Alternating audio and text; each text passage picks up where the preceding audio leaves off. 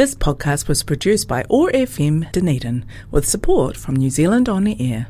Well, Saturday the 2nd of April will see a massive lineup of talent from around Aotearoa coming to the University of Otago Oval for the Fortune Festival, this big music festival, which is being much talked about at the moment. I thought we'd take a sec to catch up with the man responsible for putting this thing together. Jason Schroeder joins us on the line now. Jason, morena, good to have you with us.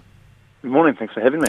Jason, some might think you're mad to be thinking about putting on a major event at a time like this. Tell us about the motivation. Yeah, it's a good question. So we started planning this prior to COVID, to be honest. It has kind of been put on pause last summer, but we noticed, I guess, a big gap in the market. I was personally sick of driving to Christchurch or Queenstown or going up to Auckland to go to big events over the summer. And I kind of, apart from the beer festival and the big stadium shows, there was nothing major going on in the city over the summer period. I think COVID's created a lot of challenges, but it's also created a lot of opportunity as well. It's probably only kind of increased the need for something that's local, that's created locally and not reliant on big international tours coming in. So that's kind of why we've stepped in with Fortune Fest. And so far, the lineup that you've announced is exciting for many. You've got Salmonella Dub with Tiki Tane and Leighton Kora, Teeks, Jen Wigmore, Nadia Reid and her band, Lord Echo's percussion people, Frank Booker, Peter Ehrlich, and many more. Where was the starting point for pulling the lineup together? Yeah, we wanted to make sure that we put a lineup that was diverse and would kind of offer something to a really broad range of people from Otipoti. We wanted to draw on some big classic artists like Salmonella Dub, but also showcase established Dunedin artists and emerging Dunedin artists. So we've got Nadia Reid, who's obviously doing amazing things, but then artists like Juno Is and Hurricane Emily. And we do have another lineup that we'll be announcing in January that will continue that thread. Paint a picture for us of how the University of Otago Oval is going to look on the day, Jason.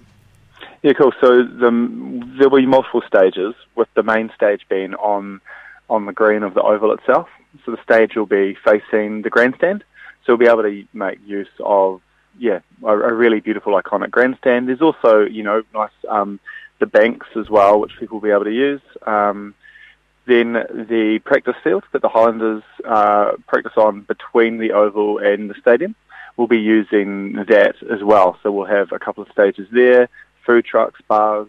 Yeah, so it's going to be really nice. It's a perfect place to kind of come early on a Saturday arvo with your picnic blanket, sit down, and then get up and dance later in the evening. 3 o'clock till 11 o'clock, the festival's due to run.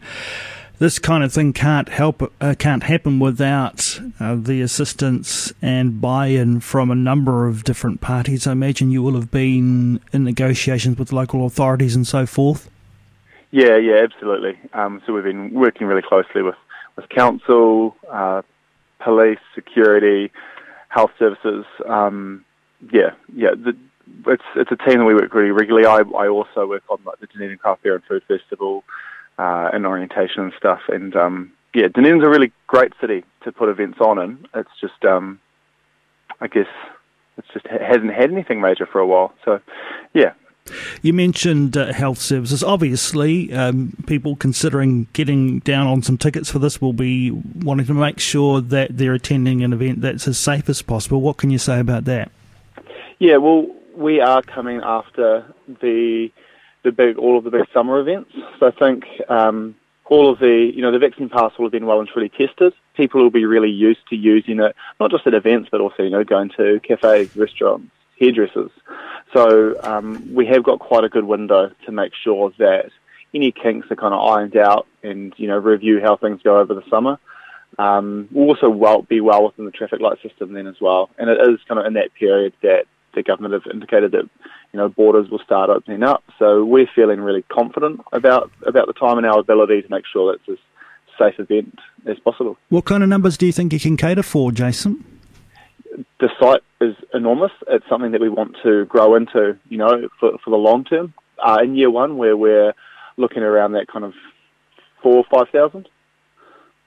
It'll be a great day out. You will have no doubt a sense of the fact that people are getting a bit itchy for some sort of celebration like this, and we know, of course, that even locally the traditional Christmas and New Year events are being canned at the moment. But you're confident that you've got sufficient window to make sure that things run smoothly on the day when we come to April 2nd. Yeah, absolutely. Yeah, the team will be well versed. Like I said, we've got Dunedin has the Dunedin Craft Beer and Food Festival on Waitangi weekends.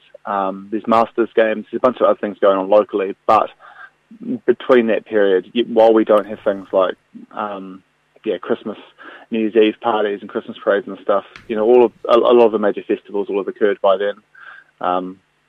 Venues are back open. Yeah. Jason, those who are keen to get along to what will be a wonderful day and celebration of music from right across the country, what do they do about getting their hands on some tickets?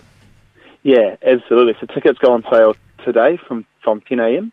So you can just head to fortunefestival.com to pick up tickets. There's just general admission tickets start at $99.90, but we also have VIP packages available as well. Head on to fortunefestival.com. And I guess keep your eye out for announcements about further additions to the lineup. You say it'll be in the new year when you make that announcement? Yeah, that's right. Yeah, mid-January. Look forward to that. Jason Schroeder behind Fortune Festival coming our way on Saturday the 2nd of April at the University of Otago Oval here in Ōtepoti, Dunedin. It's going to be a big day in celebration of music. Thanks, Jason, for joining us on the show, and thanks to you and the team for putting it all together. Kia ora. Thank you for having me. This podcast was produced by OARfm Dunedin with support from New Zealand On the Air.